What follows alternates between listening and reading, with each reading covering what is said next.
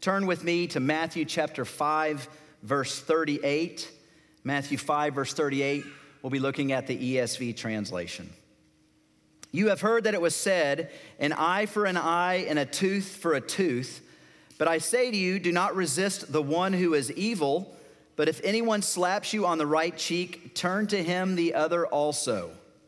And if anyone would sue you and take your tunic, let him have your cloak as well. And if anyone forces you to go 1 mile, go with him 2 miles. Give to the one who begs from you, and do not refuse the one who would borrow from you. The grass withers and the flowers fall, but the word of the Lord stands forever. This is by far one of the most controversial and debated topics and text in all of the scriptures. Ever since Jesus gave these words, a lot of people have discussed and tried to define what exactly he was getting at. Many people have concluded, as they read these words from Jesus, that we as Christians are called not to resist those who strike us. There are some who would go as far as to say that we are to be pacifists, meaning that if an outside nation comes in and strikes our homeland, we are not called to fight and to bear arms. Some would even say that when we get beat up, we are called not to fight back, but just to take one for the team. Because after all, Jesus said in these words, do not resist one who strikes you. Leo Tolstoy, who was a social reformer back in the 19th century, he came to the conclusion, as he interpreted Jesus' words, as an absolute prohibition of all physical violence, not only personal, but also on the part of the police, the military, and the civil judiciary. He went so far as to insist that one must not resist the murderer or the thief. Tolstoy, he said that if someone came into your house and robbed you, and you were there, you are not to defend yourself, but you are just to let them take your possessions and your belongings and don't fight back. Is that what Jesus meant? Did he meant that when he said these words? I don't believe that's what he meant. I would disagree with Tolstoy and many of the others who have interpreted it this way. And you know that about me because I serve in the military. And so that would be a little odd if I served in the military and I agreed with this view. I don't believe that's what Jesus was getting at here, because I do believe there is a time for war. I do believe there's a time where we have to defend ourselves and defend our homeland if we're struck upon and if we're threatened. So if Jesus didn't mean that, then what is he saying here? Well, first off, we have to understand the whole eye for eye, tooth for tooth rule that was talked about in the Old Testament. What is that rule and how are we to interpret it? Well, eye for eye, tooth for tooth, what it comes from is it comes from the Old Testament, and it's the word lex talionis. Lex talionis, which really means the law of the talon. It is the law of retaliation. And it's found in several passages in the Old Testament. It's also found from Jewish ancient writings of the law of Hammurabi. But in 2 places in the Old Testament we turn to that describes this whole eye for eye and tooth for tooth law. Exodus 21 and Leviticus 24. Exodus 21 reads these words, when men strive together and hit a pregnant woman so that her children come out, but there is no harm, the one who hit her shall surely be fined, as the woman's husband shall impose on him, and he shall pay as the judges determine. But if there is harm, then you shall pay life for life, eye for eye, tooth for tooth, hand for hand, foot for foot, burn for burn, wound for wound, stripe for stripe. This is one of the passages that Christians use when we promote the sanctity of human life, when we talk about that of how God values life, even beginning in the womb. And we go back to this passage and we say that there is great injustice when a baby is taken from the womb, when there is a fight that takes place. And so the perpetrator of this should have to pay a penalty, should have to pay a price, and that price could be his life. Leviticus chapter 24 is another example of eye for eye, tooth for tooth. Whoever takes an animal's life shall make it good, life for life. If anyone injures his neighbor as he has done, it shall be done to him. Fracture for fracture, eye for eye, tooth for tooth. Whatever injury he has given a person shall be given to him. So in the days of Moses, God gave this law, the lex talionis. And what he was saying here is that this law was designed to administer justice through the civil courts. It was designed to make the punishment fit the crime. So if someone would have their eye taken out, then you were to take out that person's eye who took the person's eye out. If someone took out their tooth and knocked it out in a fight, then the person who knocked out the tooth was to have their tooth taken out of. It was the punishment that was to fit the crime, and it was to be through the civil courts. This law was designed for major cases that were brought before judges. It was designed for major cases brought before judges, and it was really designed to be fair and to be equitable. You didn't have this idea of it being too severe or too lax. In other words, the judges weren't going to say, well, if you knocked out somebody's tooth, then that person is to be murdered. That's a little too severe. On the other end of the spectrum, it wasn't too lax, where if someone murdered somebody, then they wouldn't just have their tooth knocked out. There would be what we call capital punishment. And capital punishment is mentioned throughout many portions of Scripture, both Old and New. And so Jesus, he would affirm the law, even today, I believe, of eye for eye and tooth for tooth, especially when it came to major cases. So why was this law instituted in the first place? Well, really two reasons why. First, it was designed to serve as a deterrent to keep more wickedness from taking place. That's why we have even laws today in our land here. That's why we have stop signs. That's why you're given a speeding ticket when the cops pull you over for speeding. It's used as a deterrent from helping you stop doing that. We don't all stop doing that, but it's supposed to do that. In the same way, the lex talionis, the law of the talon, the eye for eye, tooth for tooth rule was designed for that purpose, to stop things from getting worse. It was also designed to stop tribal warfare and family feuds from taking place. You may have heard of the Hatfield and the McCoys. You also may have watched the movie or read the novel of Huck Finn. Well, in that novel, Huck Finn, he has a discussion with his friend Buck, and he's asking about tribal warfare and family feuds. This is how the exchange went. Huck asked the question to his friend Buck, "Buck, what's a feud?" And Buck said, "Why, where was you raised, Huck? Don't you know what a feud is?" And Huck said, "Never heard of it before, so tell me about it, Buck." And Buck said, "Well, a feud is this way. A man has a quarrel with another man and kills him, and that other man's brother kills him. Then the other brothers on both sides, they go for one another. Then the cousins chip in, and by everybody's killed off, and there ain't no more feud. But it's kind of slow, and it takes a very long time."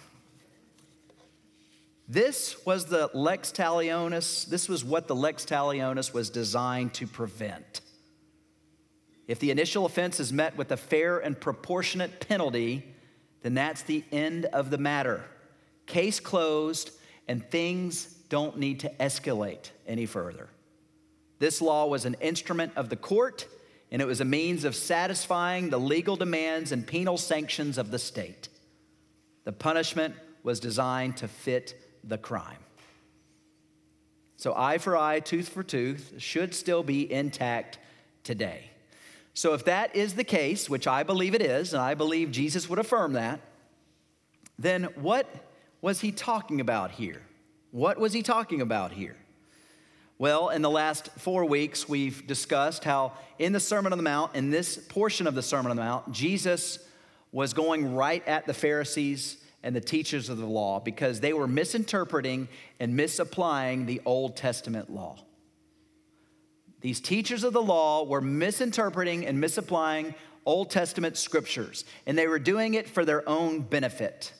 So Jesus was correcting their misinterpretation and their misapplication of the Old Testament.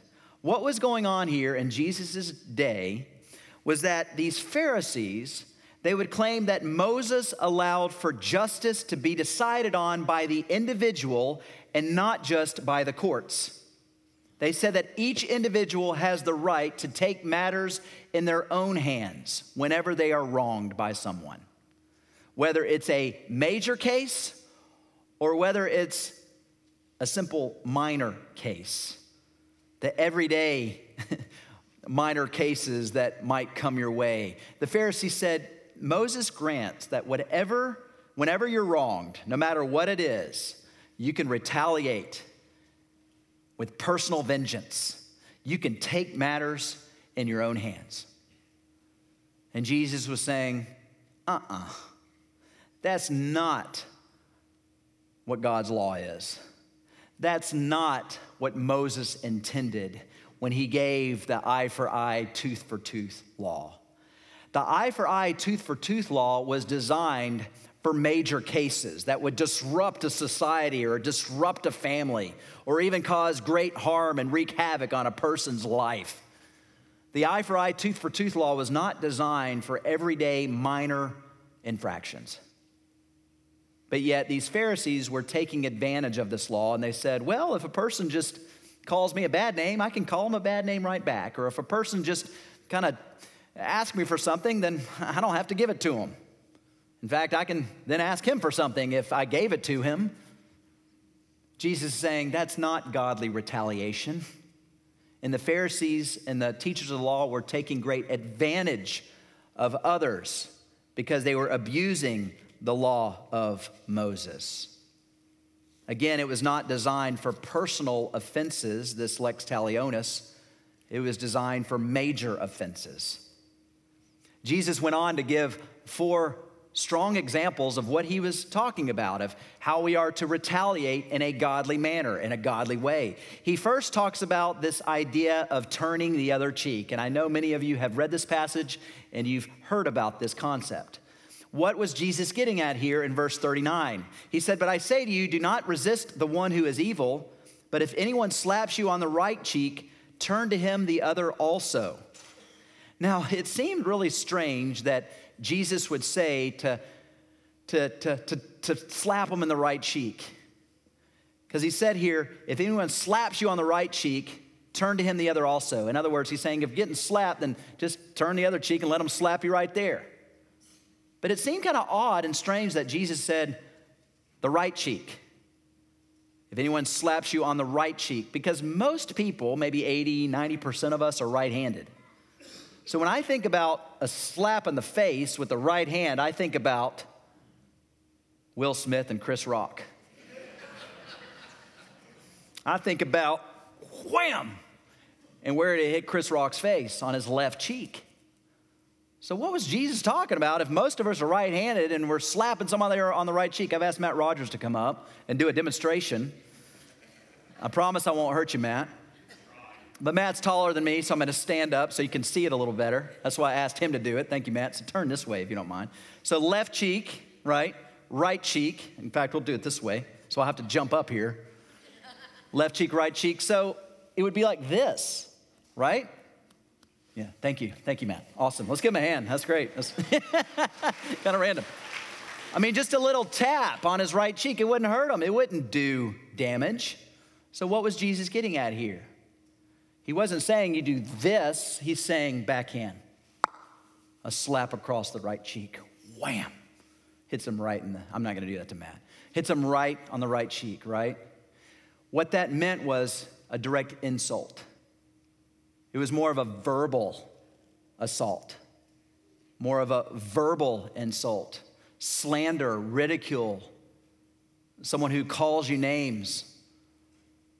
Someone who talks down on you. That's what Jesus was getting at. So Jesus was really saying, if you are insulted, especially by a non-believer, you don't return the insult back. but instead you take the higher ground. Romans 12, Paul described it this way: do not repay anyone evil for evil. Be careful to do what is right in the eyes of everyone. If it is possible, as far as it depends on you, live at peace with everyone. Do not take revenge, my dear friends, but leave room for God's wrath, for it is written, "It is mine to avenge, I will repay," says the Lord. On the contrary, if your enemy is hungry, feed him. If he is thirsty, give him something to drink. In doing this, you will heap burning coals on his head. Do not be overcome by evil, but overcome evil with good. Paul is saying from God, he's saying, we are not to take personal vengeance whenever we're wronged. We are not to hold personal grudges and vendettas when we're wronged against, but instead we are to overcome evil with good. We are to take one for the team. We are to swallow our pride, and whenever we're insulted, we just take it and we don't fight back. And as we do those things, then it could lead non-believers to Christ. As we don't retaliate like the rest of the world would do, but we simply take one for the team, they'll look at us and say, why aren't you fighting back? Why aren't you insulting me back? And they may be won over to Christ. They just might. You know, whatever your political leanings are, I had a lot of respect for Governor Lee when he ran for office a few years ago, because the attack ad started, and Governor Lee, before he became governor, he said, I will not stoop to that level, and I will not personally attack my opponents. Now, I will attack their record. I will attack their platform and what they're standing on and their policies, but I will not attack them personally. And he held to it. And I give him a lot of credit for it, because he was personally attacked, and the attacks came, and he said, I'm not going to do that. And hopefully he won't this time around either. But in politics, we see it all the time where people just steep to the lowest level and they make up stuff about their opponent just so that they can win. What Jesus is saying here is, whenever you're accused falsely or whenever you're slandered, you may defend yourself, but you don't need to strike back. Turn the other cheek. The second example Jesus gave is give your cloak as well as your tunic, verse 40. If anyone would sue you and take your tunic, let him have your cloak as well. What's he getting at here? Notice the distinction between a tunic and a cloak. A tunic was considered the long garment, which corresponded to modern dress or clothes that we wear, like the shirt on our back. A cloak was a small blanket that was designed for two things: to help you when it gets cold, like a little jacket. It's also designed to use as a pillow as you're sleeping in a tent or wherever you may go. Jesus is saying here, he's saying, if anyone would sue you and take your tunic, let him have your cloak as well. As he gave these words, he's talking to a primarily Jewish audience, and they knew their Jewish law. And in Exodus 22, they had rights when their cloak was taken from them. It said, if you ever take your neighbor's cloak and pledge, you shall return it to him before the sun goes down, for that is his only covering. And it is his cloak for his body. In what else shall he sleep? And if he cries to me, I will hear, for I am compassionate. The Jewish people knew that this was a law that they had, that if someone took their cloak, their coat, their pillow, that they only had it taken from them for 24 hours, but it was to be given back to them in return and within 24 hours. But what Jesus was getting at here is he's saying that even though things might be in your inalienable possession, he is saying here that it might still be necessary for us to forego our rights. So even though you may get your cloak back within 24 hours, he's saying there might be times where you don't get it back, but you forego your rights and give away your possessions. D.A. Carson, he said it this way: even those things which we regard as our rights by law must be prepared to abandon. And that's hard for us, because by golly, we have our rights and we got to stand up for our rights. Jesus is saying sometimes you got to forego your rights to win others to Christ, because the road to the cross is suffering, it's service, it's selflessness, it's sacrifice.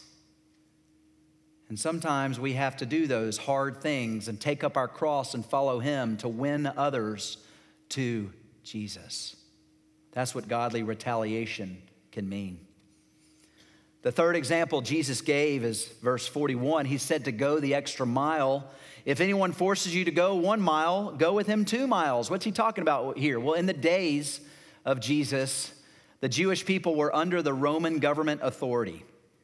And the Roman government authority could literally draft any citizen to help them move something up to 1 mile. So if they had a large thing that they needed to move to another house or another place or another building, they could go to any citizen and they could tell somebody to do something. You wouldn't volunteer for it, you'd be voluntold. And the government would say, okay, you got to stop whatever it is you're doing and you got to help us move this thing up to 1 mile. This was a really difficult law for the Jews because it reminded the Jewish people that they were subjugated to another culture, the Romans. And anytime the Romans would come and ask them to go the extra mile, they would often do it begrudgingly, and they would do it as they would complain because they would say, oh, yeah, woe is me, we're under the Romans, and now they're taking advantage of us, and we have to go and stop whatever it is we're doing and help them move whatever they need to do in the middle of the day when I was already working. And Jesus is saying to them, my people, when you're asked to do something by the Roman government, do it. And do it without complaining. Do it without arguing. Swallow your pride. And not only go 1 mile that you're required, but go the extra mile. Go another mile. That's what it means to retaliate in a godly manner. And it reminds me of how Simon of Cyrene was compelled to carry the crossbeam for Jesus in Mark 15:21. That was the law he was under, and he was asked to carry the crossbeam for Jesus by the Roman government. Matthew 5:16 reminds us that in the same way we are to let our light shine before others so that they may see our good works and give glory to our Father who is in heaven. As Christians, we've got to think not about the here and now, and when we're personally wronged, it's easy for us to just want to fight back.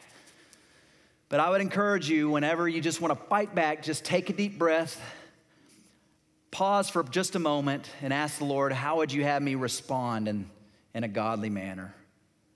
And instead of focusing on the here and now and how we've been personally wronged, we need to instead think about eternity and about that person who has wronged us and their soul and their eternal state. That's the point Jesus is getting at. The fourth example is really interesting and has been even debated over the centuries. Give to the beggar, verse 42.